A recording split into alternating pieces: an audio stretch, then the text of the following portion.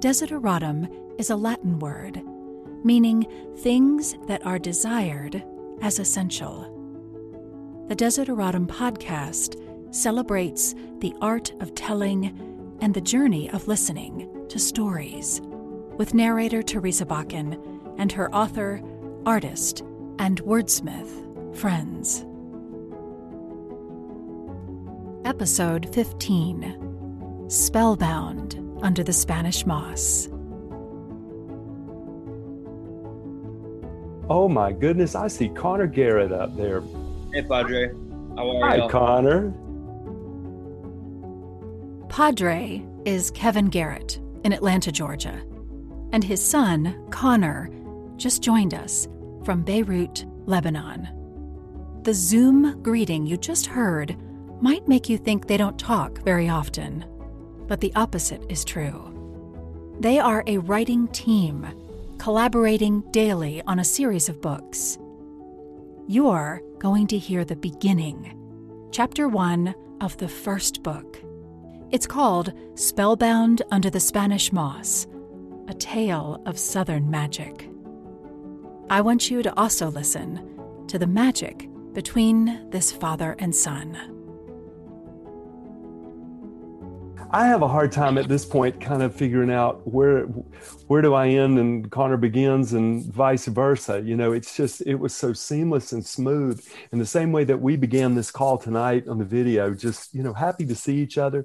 Every day that we were working, we used WhatsApp and a shared Google Doc. And some days I would have something and be real concrete where we needed to go. And some days I would just get up and go, man, Connor's going to be really disappointed in me today. And that would be the very day. And it happened like this every time. I'm not kidding. Like every time Connor would go, don't worry about it, Padre. I got you. I've heard you talk a little bit about the collaboration and how you were able to just connect electronically because you're living obviously in very different places. Yeah. Was there anything about it, once you committed to doing it and you got started in the day-to-day, like, was there anything, Connor, that was really surprising about it to you that you weren't expecting? Just the fact that in fiction, it's not very common for there to be collaboration on a long-form book. Nonfiction, you see it all the time, right? Like it's a little bit easier if you're writing about, if you're writing about, well, like cryptocurrency, if you're writing about like healthcare or something that two people are both experts in the same subject matter, then they kind of more or less can plug and play and fill in the subject matter. But with fiction, because it's so abstract and you can go in any different direction, I think it becomes a little bit less common. And so I think what surprised me was in the end, feeling ownership in collaboration at the same time. Like It's very much collaborative, but it's also still very much yours, right? Which I think that was what was surprising, I guess, the duality of that. I think you guys wrote with so much heart. Like I think it's each one of these characters to me is full of life and lessons, even though they're fanciful and it's very fable-like. I wondered if you went in with an idea about the morality tales of it, you know, the portions of it that are, you know, bravery and love and these huge concepts. Like, was that purposeful for you? Yeah, it is. I think that if you're going to write, I think you still need to have your why. Like, just like no matter what you're doing, right? If you're going to start a business, if you're going to write fiction, if you're going to go run a marathon, whatever it is, I think they all begin with the same sort of, or they should. I believe they, especially in this case, because it's a mental marathon, right? So if you're going to write a novel, you're going to need to have a why in order to get through it and for there to be some consistency. And so, you know, even a shorter book like this, it's not the longest book, it's novella length, but we had to have a why. And so there are certain things that we wanted to say. It's like, okay, well, what are you trying to say about, I mean, and really more or less, most books deal with the same themes, more or less, right? You know, you look at death, you look at love, you look at like these quintessential human questions. And so it's like, well, what do we want to say about them? And why is what we're saying any different than what someone else is saying? and how has that helped us get through life, right? And so that's kind of what we were trying to explore with a lot of these things. And so what's Wally's perspective on it, right? What's Raven's perspective on it? And so then not only are we looking at through our own lens, but we're looking at through each individual character's lens. Then, okay, well, then what's the cumulative lesson there? You know, so sometimes something's good. It's a good truth, right? You hear it. And so this is what we try to do. We take moments. Here's a good truth that I'll say that we put in the book, things like this. It's you don't protect kids from being afraid. You can't protect them from being afraid of them. You protect them from being hurt. You protect them from being damaged. You do your best with those things, but you can't protect kids from being afraid. That's not, sometimes it's good to be afraid. Like it really is. Sometimes it's good to have to face some things, you know, otherwise, you will sink and it won't be voluntary. Like It won't be, because you just never learned the skill. So, I mean, I think that's one of the things I love about the book. I think there's lessons that are about parenting and truths, like you're saying, the good truths that run through this story. So I think it's so beautiful that it was written by a parent and a child. I think it's more common for adult children to peel away and need to write their own stories and need to be their own people. And so I don't know, Kevin, what did it mean to you that Connor wanted to collaborate in this way, that he wanted you to be part of this storytelling together? You know what? I feel like this book is the great gift in my life to have had the opportunity to collaborate with Connor on a story and to have had that connection. It's like I've written guidebooks on the Caribbean. I've written a lot of magazine articles, but forever and ever, as long as I'm alive, I've got this. I have this to hold. I have a book. And, I was raised in a household by my father, treasured books. I always remember seeing my father read. Yeah. And, the fact that I've got one that I'm proud of, and the fact that, I did it with Connor is just, the crowning achievement. Yeah. You elevated each other in a way that the end result is something better than you could have created individually.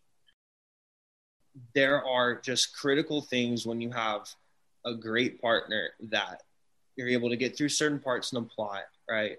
You had brilliant ideas, and it's like together. Yeah. Well, as you said, it's like, it's a book that I don't think either one of us would have written alone, in the way that we did. It's like, I think we both could have written a decent book by ourselves, but decent isn't what you want to go for at all. That's not where you want to end up in life. You weren't great, and that was the thing though, is like removing ego from it and being so excited about what you actually create, like really falling in love with your process and with your universe. That was the cool part. So that's a good place to stop and introduce you to their universe, their magical world that begins with a father and a son, and a raven, a witch, and a bullfrog.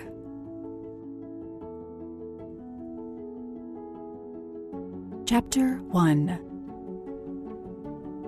The wisest thing Gareth Grayfin's father Samuel did for his son was to throw him into the shallows of the sea and let the boy believe he was in the deep.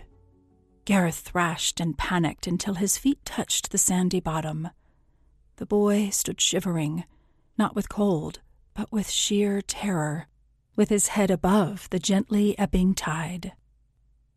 Fear drowns more men than water, his father told him.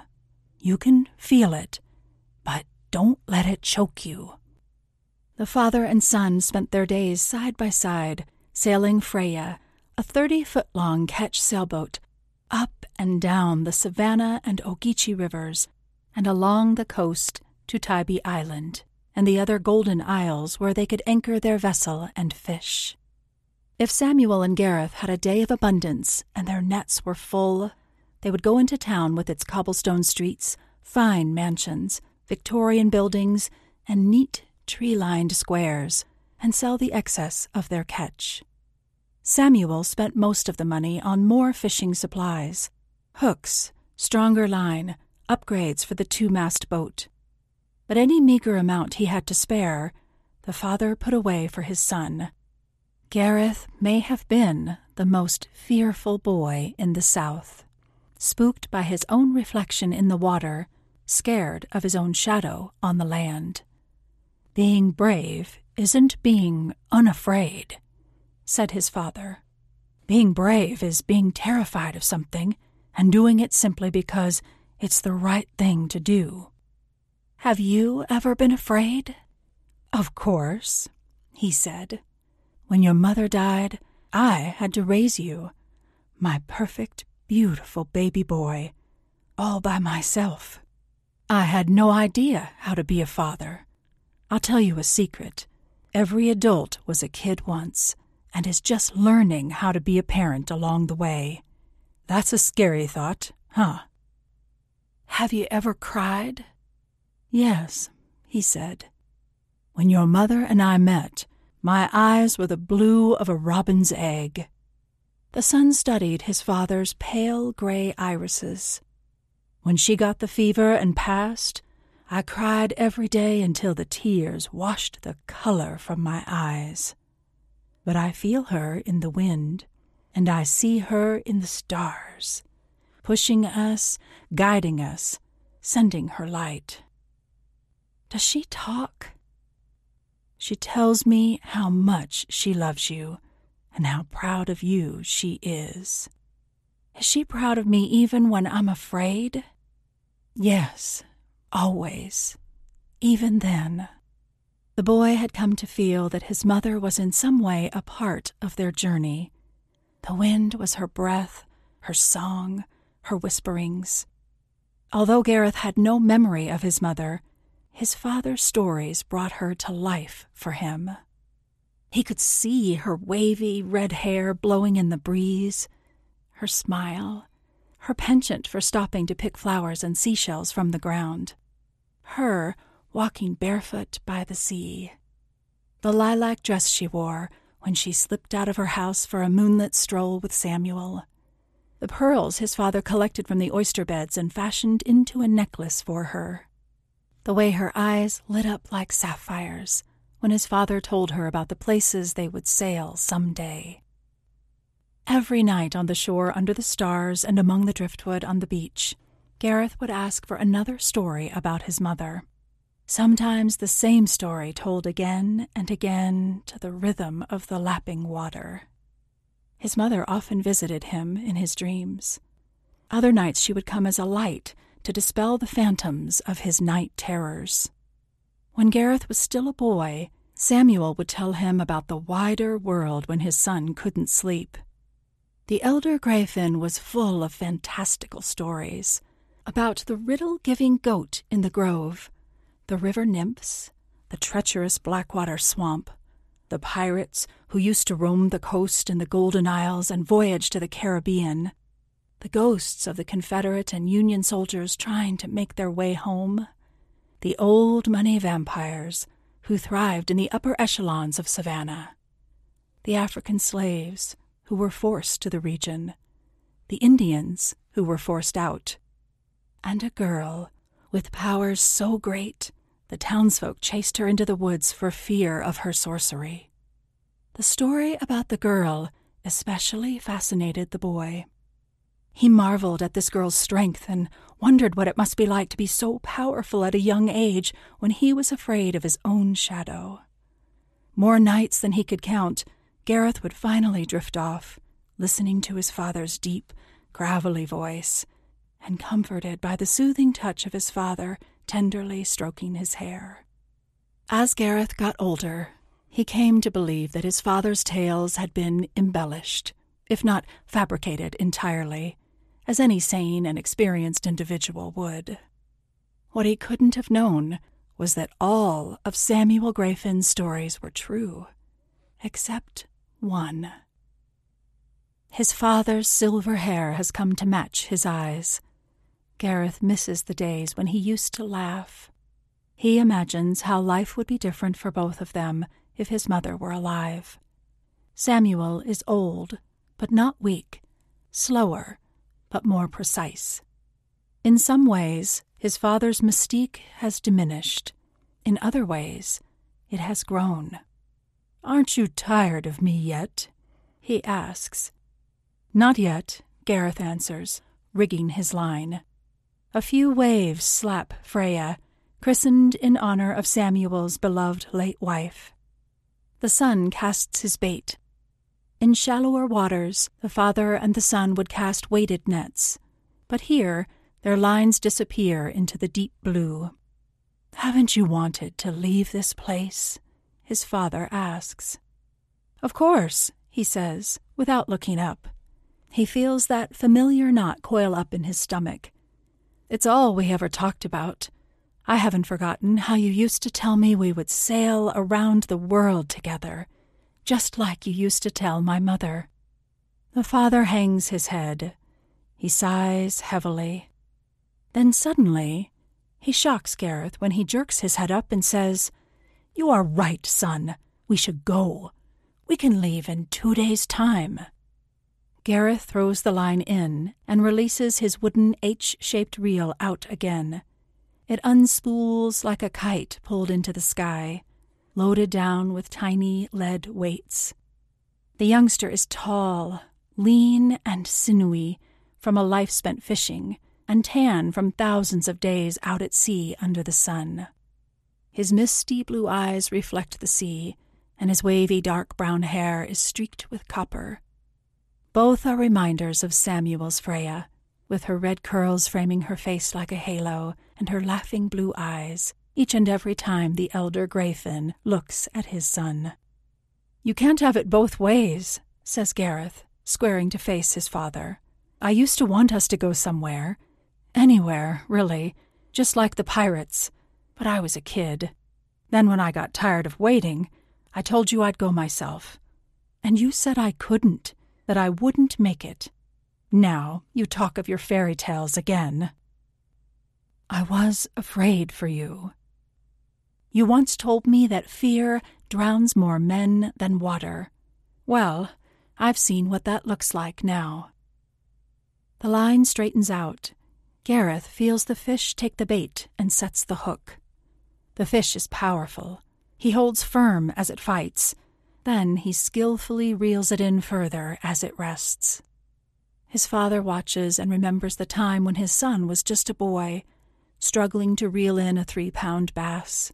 He remembers standing behind him on a number of occasions, helping him get an amberjack, cobia, sea bass, or grouper onto the boat. Now Gareth does fine on his own. His arms strain, but he lifts the large grouper on his taut line from the water. He unhooks the grouper and places the flopping fish in the large bucket that holds their catch. "I love you, Pa. I always have and always will. But I'm old enough to understand that all of your stories were just that," says Gareth. "And all this time I used to think I was the biggest coward. But I realize now, you were afraid of everything. You told me I wouldn't make it on my own because you never went anywhere yourself." "That's how you feel?" Gareth nods, going against the whispers of his own heart, before diving into the water to escape the harshness of his own words. He swims deeper and deeper as his chest pounds so hard that it hurts. He goes where the light no longer reaches. When his lungs are on fire, he kicks to the surface. Gareth clambers aboard the boat, and the father and son sail back to the docks, with a heavy silence hanging between them. The other fishermen clean their boats and unload their haul. Gareth and his father pull their sailboat parallel to the shore. "As the tide goes out, we can turn her on her side and knock off the barnacles that have collected," says Samuel. "We will do the other side tomorrow. These barnacles may not look like much, but they build up and slow you down a few knots. I saved some paint to touch up Freya." They only speak about the work the rest of the afternoon. "Steady, steady," his father adds. After the 30-foot catch has been careened, Gareth stares out at the horizon. He thinks of telling his father he did not mean what he said. "Move!" Samuel shouts. A rattlesnake strikes at Gareth, but his father instinctively reaches to snatch it away. The venomous viper's rattle has 15 buttons, indicating each time it has shed its skin. Samuel sees in a flash that the rattler only has one eye and a scar where its other should have been. The serpent's 4-inch fangs drive into the elder greyfin's wrist with the force of a ball-peen hammer. It empties its venom sacs before slithering away. Blood trickles from the wound, and Samuel's wrist swells. His face reddens and limbs grow increasingly numb by the minute. His vision begins to blur, and he sweats profusely. "I'm so sorry," says the son, stricken by the gravity of what they are facing. Samuel takes off his shirt, wrapping it around his wrist. "Not your fault. Let's just get this figured out," he says. "I have more living I would like to do." "What do we do?" "Well, we are too far from a hospital. We don't have much money, and frankly, I don't trust them. Remember that witch I used to tell you about?" "Yes, the girl who was run out of town. She lives in a cabin by the river where it forks before the swamps, near the spot where we go frog gigging." Samuel Greyfin puts his arm around his son's shoulder for support. Despite the fog of pain closing in, he realizes for the first time that his son has grown taller than him. The fork of the river is at least a 20-minute walk, time his father may not have. Gareth talks to distract him from his pain and keep him calm as they hurry to see the witch. "Why will she help us?" "Because I was kind to Evangeline," the old man says, panting for breath. "We were friends once upon a time. Hopefully she remembers that quickly enough to help me and to not turn you into a tree." Gareth is processing the last part of that sentence when his father stumbles on the cobblestone street. Samuel groans and collapses to the ground. Gareth cries out, "Papa! Papa!" His father's gray eyes roll back. Gareth picks him up and heaves him over his shoulder like a bag of grain. He wills himself not to buckle under his father's weight and quickens his pace through the sleepy streets, past the storefronts shutting down, past the cemetery with its ghosts, past the rows of Spanish moss-draped live oaks with their branches stretching out forever. As night falls like a shroud, he arrives in that swampy patch of woods at the fork of the river. Through the settling fog, he spies a faint light flickering, and a wave of relief washes over him as he sees a stilted house with haint blue shutters and a thin, steady stream of smoke puffing from its chimney. Gareth sucks in his breath and approaches hesitantly. It's impossible to tread quietly with his father's weight on his shoulders. His feet sink into the muck. His first step onto the porch creaks, announcing his arrival. He knocks on the door. Clink. An eye peers at him through a peephole. "Yes?" "I need your help." "You'd like to be turned into a possum?" "No, a toadstool." "No, my father." "Ah, something simpler. A mosquito." Samuel Greyfin is dying. The peephole slams shut. Gareth lays his father on the porch and pounds heavily on the door. "Please, I don't believe the things they say are true. Evangeline." The door opens wide.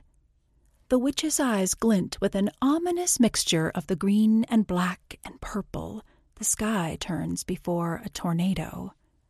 Her lips and cheeks hint at a beauty behind a smile she has forgotten how to use. A patina of loneliness and years past obscures an allure that was more pronounced once upon a time. "Oh, it's all true." she says in a low voice, tinged with a long, simmering rage. Even better, he says, picking up his father to carry inside the witch's home. You were friends once, yes? I don't have any friends. A raven with eyes nearly identical to the witch's, midnight black with a tinge of purple, or green, depending on the light, caws and flies onto the outcast's shoulder. Besides you, she adds, her voice softening as she gazes at the raven. That is a given. Do not be so sensitive. It is unbecoming. Gareth finds it odd that she talks to a bird, but who knows what is normal for a witch? Evangeline and the raven inspect Samuel Greyfin. The son takes the liberty of placing the small pillow from the witch's rocking chair under his father's head. The elder Greyfin lies almost motionless, slipping further into the shadows with each passing moment. Do something, please, Gareth implores. With what I currently have at my disposal, I can only slow this down, the witch says. I can give you days where ordinarily he would only have minutes. Days until he dies? He dies either way? No, there's a cure for this. A cure that can heal many things. I can make this potion, but I do not have the ingredients. The witch whispers something and waves her hand over the elder Greyfin as if she is stirring the words into his being. His chest ceases to rise and fall. He lies motionless. What have you done? Gareth cries. I've given you time to gather the ingredients for the cure, says Evangeline, brushing her long, chestnut-colored hair back from her face. He is suspended between this world and the next, neither living nor dead. Not a thought, not a trouble, no pain. He is emptied out, soul hovering, awaiting his mortal fate. But do understand, you must listen carefully to what I say next, and you must act with all haste. Where can I find the ingredients? The witch clicks her tongue against her teeth. I need something first. A thief took a precious thing from me. The witch hands Gareth a crocus sack, large enough to fit a human inside. What's this for? There is a certain bullfrog across the river. I left him alone to live in his filth for years. But the time has come that I get back what he stole. He lives beneath an enormous oak tree of untold age. You cannot miss it. You will know it when you see it. Why are you still standing there, boy? The clock is ticking. Oh, take this, the witch says, handing Gareth a lantern full of fireflies, swirling and altogether glowing bright as any torch. And one more thing. Bring him back alive. You have no time to waste. Take my river skiff. With the man-sized crocus sack, firefly lantern, and a fair bit of desperation, Gareth paddles across the shallowest section of the river to get to the other bank. The limbs of the oaks are massive enough that they appear capable of holding the stars, which peek through the tree's branches, which appear like great candelabras. With his path lit by the lantern and a sliver of moonlight, the oak where the bullfrog makes his dwelling is as unmistakable as the witch promised. It must surely be the mother of the other trees in this forest. Its gnarled roots expose a large hole at its base. Gareth holds the lantern higher and peers in. The frog has dug himself a cave large enough for a man to live under the oak. But there's no sign of the slimy amphibian. Just a large rock, some dead bugs, and a few piles of dirt. Gareth prepares to ambush the bullfrog in his home when he returns from fattening himself up with tadpoles, salamanders, worms, and all manner of insects. Gareth leans against the rock while waiting. His back grows cold and wet. Suddenly, a pair of legs powerful as a horse's kicks Gareth clean across the burrow. The lantern smashes. The fireflies swirl around the room, illuminating it just long enough for Gareth to spy that behemoth bullfrog snatching them out of the dank air with his tongue. Whether through appetite or applied tactic, this confrontation will have to take place in total darkness. The bullfrog kicks Gareth again as soon as he staggers to his feet, and the youth crashes into the roots of the great oak. This time, the violent thud as he smacks the tree knocks the breath out of him. Then the frog slaps him across the face with his long tongue. He does it again and again.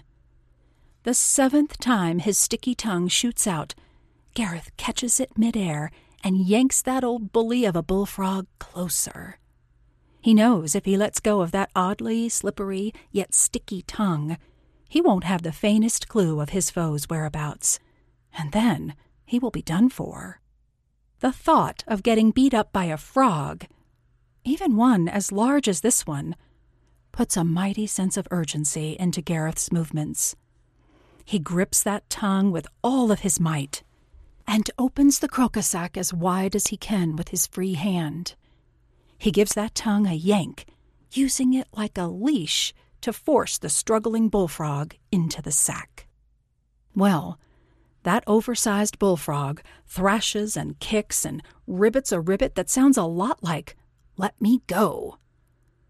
But in this battle of wit and wills, Gareth prevails. The moon has risen and is a gracious guide tonight, providing just enough light for the lanternless young man to get back to the riverboat. He hoists the sack into the boat with his bounty spent and vanquished. The sack is remarkably heavy, so much so that the little boat nearly sinks before he reaches the witch's side of the river. Gareth is banged up and bruised, but he rolls the frog through the door into the middle of the cabin.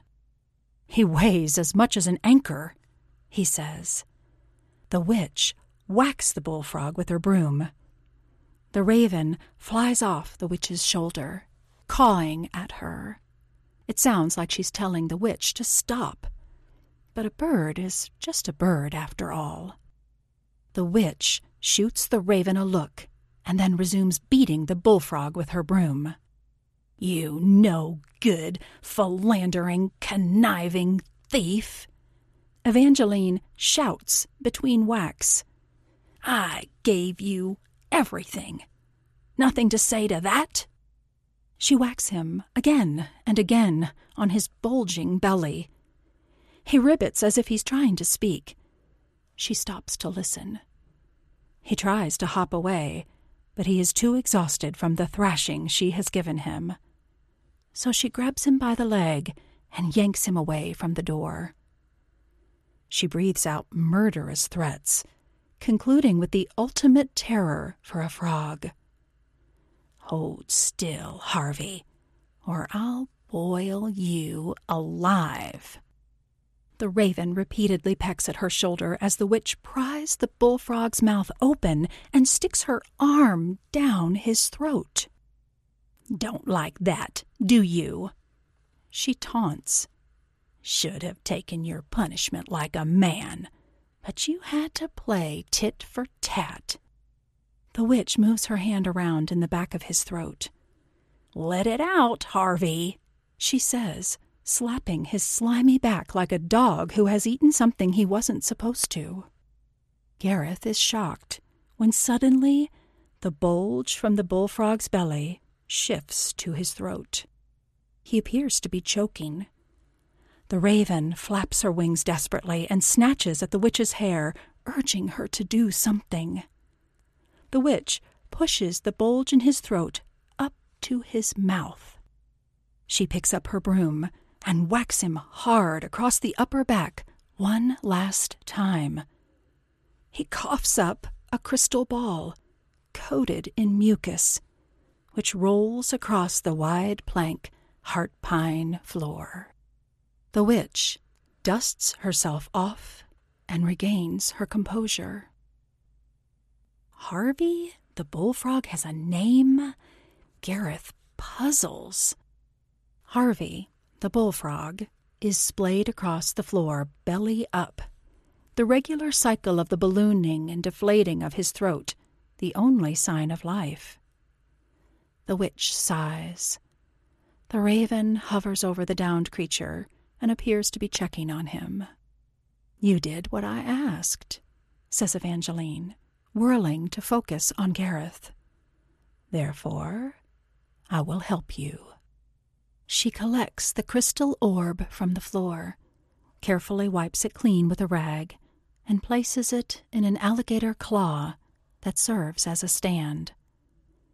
She gazes at the treasure intently, the glow from the fire illuminating the glass sphere. This cure requires 5 ingredients. They cannot simply be found and collected. They must be meant for you. If they are not, you will fail, explains the witch, still studying the crystal ball.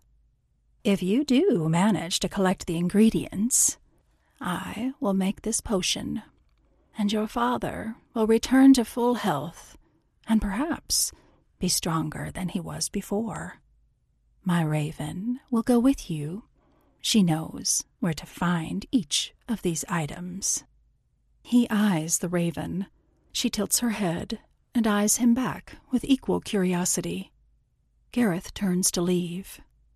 "One more thing," adds the witch.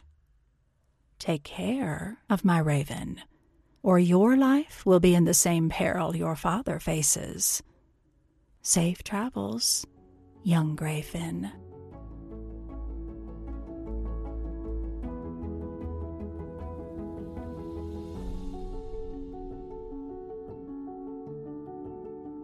Spellbound Under the Spanish Moss, A Tale of Southern Magic, is a book that set in 1920 coastal Georgia, and it's a tale of magical realism involving a quest. There's a near disaster early in the book, and then there's a quest for magical ingredients that are going to bring a cure, and you're going to meet some fantastical characters along the way, and you're going to see human nature rise to challenges, issues that are covered in there without being didactic about it. There's an orphan in there who's taken in by somebody who loves her, and she's so loved by this woman that she's not scarred so much from being abandoned. She comes to see herself as strong and beautiful. And some of it is, she meets a young friend in the book, who's dealing with his own issues, fear and coming of age and trying to be his own man, but, not quite being there. It's that awkwardness that we all feel when we're a teenager, like a baby bird standing at the edge of your nest. That awkwardness of where they're trying to do that. And they sort of help each other find their way over the course of the book. And I like that journey also, is that they start off distrustful of each other, and then they grow to become trustful and to be each other's biggest fans. He becomes her mirror, when she doesn't see herself, and then she comes to see herself that way, and vice versa. He becomes strong and protective after being fearful, of water and his own shadow early in the book. Yes. Through that relationship, they both evolve, and that they really do bring out the best in each other. A mirror is a really nice, I like that analogy of it, that they see each other's best qualities and they help reflect that in one another. Yeah. I like that. That was a great explanation. Love it. Awesome. I loved that. How Connor validated his dad's synopsis of the story. The next thing we talk about is the inspiration for a character, a girl whose differences and accepting herself makes her powerful.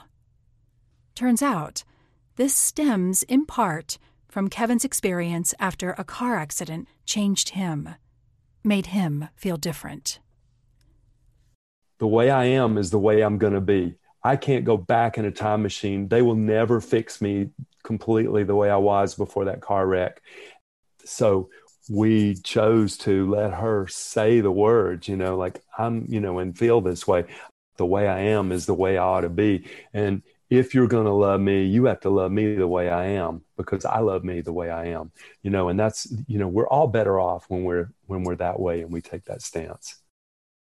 I totally agree. And I think there's so much power in what you just said about moving forward through things, because everybody comes up against obstacles and hard times in their life, and how you choose to move forward from it versus looking over your shoulder in the would have and the could have and it used to, the sense of regret about things that might have been, it serves no one. And you, right. You can never really move forward if you're constantly thinking about what might have been or comparing yourself to others, or saying, well, they have this easier and they, that also never serves you right. You have to. No, it doesn't, does it? Yes.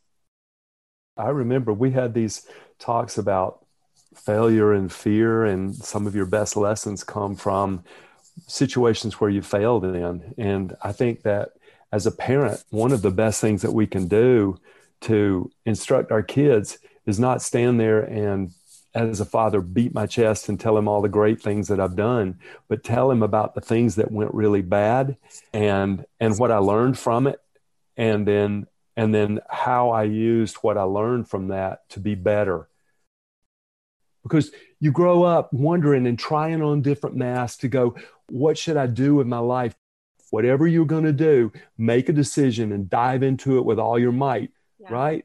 And I think it's important that we get around people that have vision for us, and that you find out what you're good at, and then believe in the magic. You find something, you go after it hard, and you believe that something magical will happen. You got to believe in that. I believe Kevin Garrett and Connor Judson Garrett are creating a magical world with real-world metaphors. I think you'll find their quest ingredients are things we're all searching for. I'll put a link to their first book and audiobook on the Desideratum website, so you can hear the rest of the story. Thanks for listening.